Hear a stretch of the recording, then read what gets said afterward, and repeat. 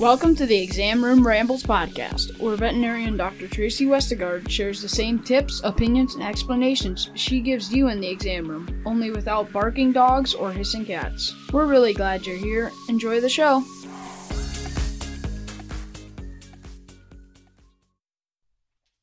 Hello, friends. Welcome to episode 1 of Exam Room Rambles podcast. I am just going to jump right in. I have no script. I have a couple notes, and we're going to wing it and see what we get. I have chosen one of my favorite topics, food. Now, I'm not going to talk about dog food because that would be opening a big can of worms. There's so many different dog foods out there and an awful lot of controversy over everything from raw to grain-free to the big name dog foods and cat foods versus the small boutique brands. So I'm going to avoid that for probably several podcasts. But we're going to talk about people food. That is something that I talk about every single day in the exam room. Now, some of these things you guys are going to know. And if you don't know, shame on you. I think if I asked any random person, what's one food that you can't feed your dog? They're going to say, chocolate. And you know what? They're right. But how bad is chocolate? What does it do? Do you need to call the vet and panic if your dog eats a chocolate chip cookie? Probably not. But I'm going to give you more of that information in this podcast. So maybe some of you are wondering if I feed my dogs people food. And I'm not going to lie. My dogs get people food every single day. And they always have. I'm one of those people that I can't say no. So they get the last bite of almost everything I'm eating in front of them. So if I'm eating a piece of string cheese, they just get a tiny little bit at the end. If I'm eating a cookie, they get that last bite. So let's go over the list of things I do not share with my dogs. The first one on my list is nuts, and I eat a lot of nuts. Nuts are supposed to be healthy for you. Almonds, macadamia nuts, cashews, peanuts, though I don't know if peanuts really are in the same category as nuts. Anyway, I avoid all nuts. Almonds aren't technically toxic to dogs, but they're probably not good for them. Macadamia nuts, however, are quite toxic to dogs. I think it's best just to avoid all nuts. You don't want your dog to have a taste for nuts, so we avoid them. Now, peanuts, I don't even think they're really nuts. I'm going to probably have to Google this, but they live like under the ground in little pods. They're more like a potato, I think. God, please don't quote me on that. Edit, it's a legume, which is not a potato. It's more like alfalfa. Peanuts and peanut butter is an exception to the nut rule. It is okay to use peanut butter. In fact, we use peanut butter in the clinic all the time to distract dogs while we're giving shots, to hide pills in. They even make these new kind of lick mats and bones where you smear peanut butter on the outside and the dog will sit there and lick that as a distraction from, like, say, licking their wounds, or if they have allergies, licking their allergy itchy spots. They're pretty cool. What you need to watch very closely with peanut butter is that there's nothing extra added to it. Just plain peanut butter. No artificial sweeteners, no sugar-free peanut butter, no sugar added, just your natural plain peanut butter. So flip the jar around, look at the label before you give it to your dog. The next thing on my list that I will not give my dogs, and I won't eat them myself because I think they're gross, is onions. Yes, onions are toxic. Cooked onions, raw onions, you need to avoid them. You also need to look for onions being hidden in sneaky spots. We actually sometimes recommend baby food. It's syringeable. A lot of cats like it. I actually am treating some parvo puppies at home, and I'm needing to force feed and syringe feed food, and I'm using baby food. But we made sure that there was no onion or onion powder in the baby food. In that same family, garlic. Garlic's another one you need to watch for. A lot of us like to season with garlic, and I do like garlic. But dogs shouldn't have it either. If you're wondering what onions do to dogs, is it actually causes their red blood cells to lyse, and they can become anemic. And it can mimic like an autoimmune hemolytic anemia, something that we see pretty regularly in practice. Those dogs present pale, sometimes breathing hard, weak, lack of energy, and then your generic vomiting, diarrhea can come with that. Another veggie that you want to avoid that goes really good with garlic is tomato. Technically, tomatoes aren't toxic to dogs, but green tomatoes are. I don't want you to get confused or your dog to get confused or develop a taste for tomatoes. So I would avoid them altogether. Instead, you can just slice them, put olive oil on them, salt and pepper, fresh mozzarella, and eat them yourself. Avocados should be avoided in dogs. Citrus. This is one where the actual fruit, the meat of the orange, tangerine, lemon is not toxic, but the rind or the oils in the rind, the citrus oil, is toxic. Avoid citrus. Same thing. I don't want to get super specific about what part of the food you should feed. But if any part of that is toxic or some food that's very closely related to it is toxic, just don't go there. Just don't even bother. There's so many other healthy things that you can give your pet. Another big one that everybody should know, and I have got a fridge full of them right now, is grapes. In fact, the last time I was on call, I had a client called concerned because her 20-pound dog ate 5 of those large jumbo grapes. And I said, we don't want to risk it. You need to make him puke. Grapes are toxic. So are raisins. Raisins are just shriveled up little grape. They cause kidney disease, renal failure. Please just don't give them to your dog. Cherries and other pit fruits, peaches, plums. Now, technically, again, the fruit part of that is not toxic, but the pits can be toxic. There's some kind of chemical that I don't know how to pronounce. I don't have it memorized, but it can be toxic to dogs. The next two aren't really foods that you would feed specifically for your dog, but they are common toxins that we hear about when people call an emergency. One of them is xylitol. Xylitol is an artificial sweetener. It's in gum. We have had some seriously sick dogs that got into a sugar-free gum that's flavored with xylitol. And that causes hypoglycemia, where their blood sugar gets really, really low. They get weak, they go into a coma, they have seizures, and they can die. Just don't even buy sugar-free xylitol gum. There's gum that's flavored with sorbitol and sucralose and other flavors. Just no xylitol in your house. You really have to watch that one on any kind of sugar-free or reduced-calorie foods, whether it's yogurt, gum, cookies, candies, no xylitol. So since your dog can't have artificial sweeteners, at least in my book, what about sugar, like the real sweetener?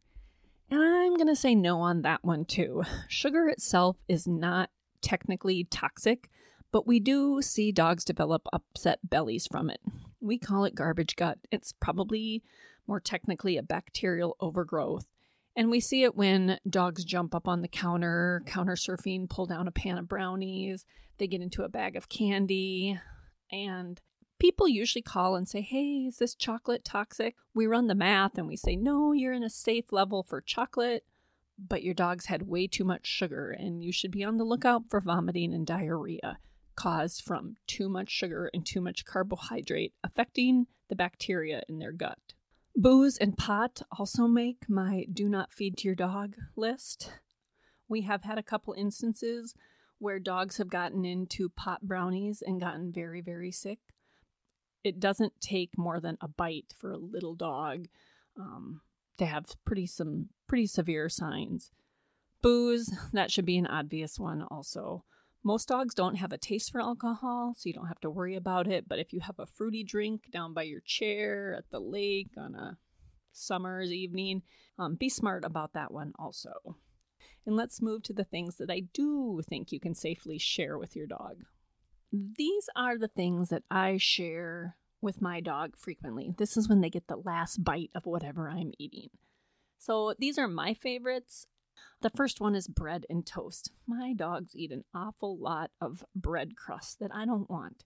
Now, am I giving them half of my toast? No, they're getting a little bite. Calories in, calories out apply to dogs just like it does to people. So half of a piece of buttered toast is roughly 100, 150 calories. That doesn't seem like much for you, but when you have a 10-pound rat terrier, 150 calories is a huge chunk of their daily requirements. And if you're doing that every day, you're going to have a fat rat terrier just like me. Cheese. My dogs love cheese. What dogs don't love cheese? Cheese is one we really like to use to hide pills in. Dogs get smart about that, but sliced cheese is great for hiding pills. Eggs.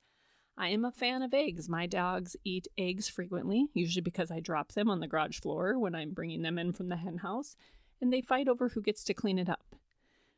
Now, we probably shouldn't be feeding our dogs raw eggs. We should cook them, but if you don't, and you know where the eggs came from, a nice, healthy chicken, then fine.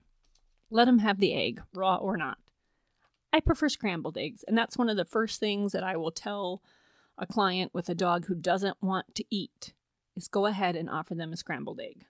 As far as meats, I'm comfortable with any meat. Beef, chicken, lamb, fish. The thing about meat is you actually want the dog to have the meat, not the fat. So if you're not going to eat the fat off your ham, your dog shouldn't eat the fat off your ham either. If there's nasty gristle on the side of your steak, don't feed it to your dog. Feed them the healthy parts of the meat that you would eat yourself. Now, as far as ground beef and pork, we do need to be a little careful about the fat. Several breeds of dogs are prone to a condition called pancreatitis, and that's kind of beyond the scope of this people food episode, but we do need to be cautious that our dogs don't get a large helping of fat in one sitting, especially if they are a Schnauzer or a pug or a breed predisposed to pancreatitis or have had a previous episode with that. For example, we recommend hamburger and rice commonly as a first meal after an episode of a colitis, after periods of anorexia from different conditions. Hamburger and rice is so digestible. Dogs usually really like it, and it's easy to make. Most people have ground beef and rice in their cupboard refrigerator. That recipe is 2 parts cooked rice, and I actually prefer white rice over brown rice. It's a little more digestible, to 1 part cooked beef with the grease rinsed off. And yes, you can substitute chicken for that. Peanut butter and peanuts. My dogs do get occasional peanut butter, but I love it so much I usually don't like to share. But if I need to get a pill in them, I will jump to the peanut butter. Popcorn, that's one that my dogs usually get a little bit of popcorn on movie night when we're watching TV.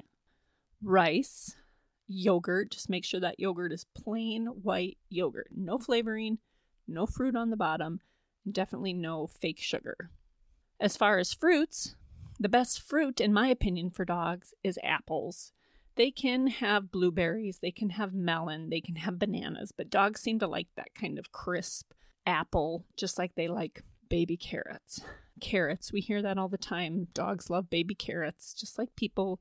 Peas, green beans, pumpkin. Pumpkin is one that we recommend frequently to help with stool. It has a lot of healthy fiber in it, a lot of healthy prebiotic. Broccoli and asparagus, I'm a little less sure of those. I've never really given my dogs broccoli.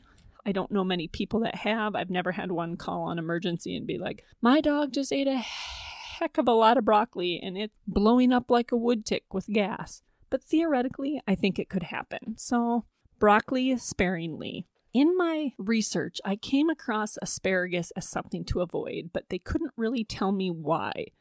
And I do know that my dog Maggie, who is a little rat terrier, loves to eat asparagus straight out of the garden. When the asparagus is about 2 inches out of the dirt, like it hopefully will be in a couple weeks, she will come and bite that tip off, which is, of course, the best part of the asparagus. And when I first got her, and my kids were pretty young then, I accused my children of picking off all the asparagus. Like, come on, guys. You got to let that grow up. You got to share it with mom and dad. Well, it turns out it was the dog that was eating all the tips of the asparagus. So all along, I've been saying dog, but really all of this applies to cats too. Cats like meat.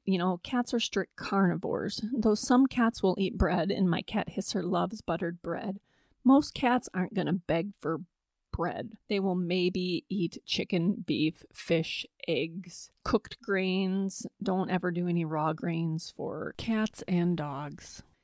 The big thing with cats, and actually this applies to dogs too, is avoid salty food. Cats, I believe, are just walking around subclinically dehydrated, just waiting to have problems related to that. And if we give them too much salt in the form of salted meat, deli meat, sausage, brats, I think we could exacerbate problems down the road. And really that applies to dogs too. Avoid the deli meats. They have nitrates in them, they have salts in them, and I don't think that's good for dogs or cats.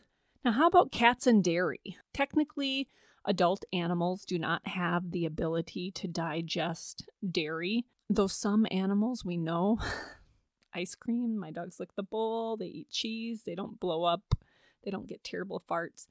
But really, all dairy in all adult animals, dogs or cats, should be avoided. Just a little sip here and there.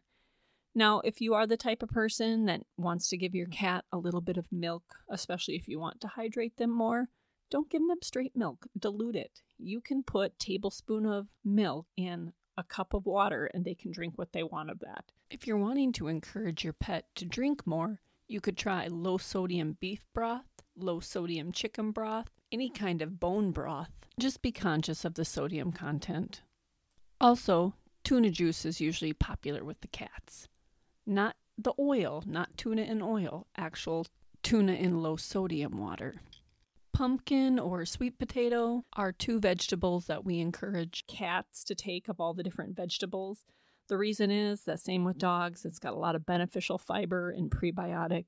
And since constipation in cats can be a problem, that is one way that we can soften those stools. So the last thing that I didn't talk about that I mentioned I would at the beginning of the show was chocolate. There are different levels of chocolate. You all know this. We have a milk chocolate, we have a semi-sweet, semi-dark chocolate, and we have dark chocolate, baking chocolate. And hopefully you guys realize that milk chocolate doesn't have a lot of cocoa or chocolate in it, where baking chocolate is 100% chocolate. Baking chocolate is bitter. It's not very sweet. Most dogs aren't going to purposely eat it unless it's that chow hound lab that will eat anything. But it is toxic. So the good news is there are several different calculators online. You just have to Google chocolate toxicity calculator. And there are several sites where you punch in the weight of your dog, what type of chocolate they ate, like what percent chocolate, was it milk chocolate, dark chocolate, 85% cocoa, super dark chocolate, and how many ounces they ate. And it will tell you what to expect if you are not in toxic levels, if you're in potentially toxic levels, or if you are in toxic levels, call a vet. Your veterinarian is going to take a history. They're going to find out how much they ate, when they ate it, and then they're going to make a recommendation to you on whether or not they want you to bring your dog into them right away to induce vomiting, or whether they think it's safe for you to induce vomiting at home with either salt or peroxide. And if it's beyond the window to induce vomiting, they're probably going to want to see you for some baseline blood work and possibly some IV fluids. There is no antidote to chocolate toxicity, but there are definitely things that we can manage them with as far as helping the kidneys and slowing the absorption down. The active ingredient in coffee and chocolate, theobromine, can actually be reabsorbed in the bladder and recirculated through the system.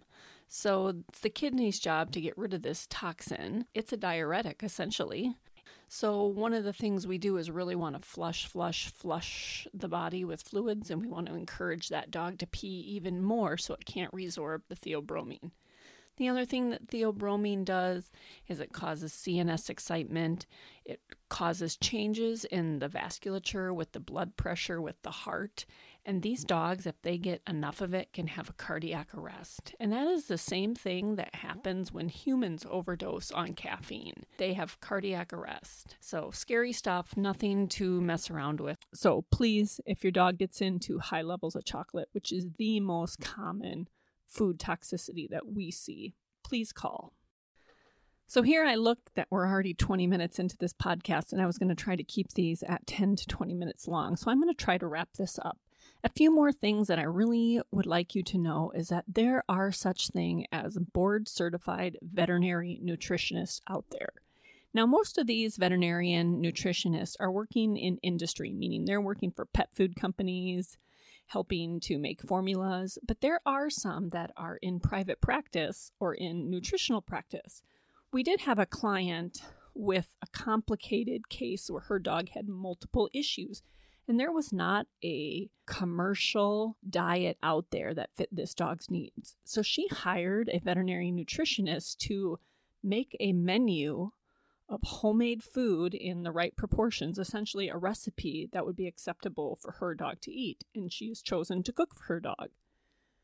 Now, you can cook for your dog. There are recipes out there, but if you are going to do that, you really need to involve a nutritionist or use a company that offers supplements. Like there are companies out there where they give you the vitamins, the minerals, they give you the recipe. You just add the fresh vegetables and the fresh meat. And if any of you are interested in that, you can just do a Google search. If you can't find what you're looking for, you can contact me through the email, and I can set you up with a couple companies that I recommend. If you just want to occasionally cook for your dog because it's their birthday or you want to do something special, I am going to share with you my favorite recipe that we use when we can't get dogs to eat anything else. And this one almost always works. Turkey meatloaf muffins. So we take 1 pound of turkey, ground turkey, like 95% turkey, 95% meat, 5% fat, 1 egg, half a cup of quick cook oats. And if you have celery and carrots, you can actually do half a cup of finely diced or shredded carrots and celery. Mix that all up in a bowl. I actually use my Ninja and just put it on the dough mode, and then I don't have to actually touch it. And then I scoop that into a muffin tin, and I usually get about 10 muffins out of that. And I cook it for 30 minutes at 350 degrees. That's not an exact cooking time. I do recommend using a meat thermometer. We need to get that up to 180 degrees since there is chicken in it. I don't add salt. I don't add any extra flavorings. Dogs seem to like that just the way it is. If you're going to make this for yourself, you're definitely going to want to add salt and pepper, and I like a little cayenne or a little dry ranch powder in there too to spice that up. And they reheat really good. They keep in the freezer. 1 little muffin is just a perfect serving for a dog. Go ahead and try that. I should also mention, before I wrap this up, there is a pet poison control hotline. I mentioned it a couple times. It's a service that we use pretty frequently. It is manned or staffed by veterinarians, and there is a fee for this service. It's roughly $60, and it is money well spent. They have a 1-800 number. They are staffed 24/7. That number is 855-764-7661. And you can call as a pet owner, or we can call as a veterinarian. Now, often we get a call first on our emergency line. We go ahead and get permission from you to call the pet poison hotline, and we call, and then they give us doses. They give us recommendations on whether or not to induce vomiting, whether or not to use activated charcoal, what we need for baseline blood work and whatnot. But sometimes if we're unavailable to answer the phone because we're in the middle of a C-section or working on another pet, or if you can't get a hold of your veterinarian and you need answers fast, go ahead and give them a call. Like I said, be prepared to give your credit card over the phone. It is roughly $60. They're a really great resource. Thank you so much for sticking in here for 26 minutes. For those of you that are still listening, I probably should have split that up into 2 podcasts, like the foods that you can feed your pet and the foods you can't feed your pet and everything in between. But I just didn't know what to expect. This is my first try. It's all very simple information. I didn't even cover everything that I wanted to cover, but that is why we call this Exam Room Rambles, because Tracy likes to ramble on. I hope you got valuable information here. Please feel free to listen to this over and over and over, or share it with anyone that you know might get something out of it. Thanks. We'll see you at the next episode.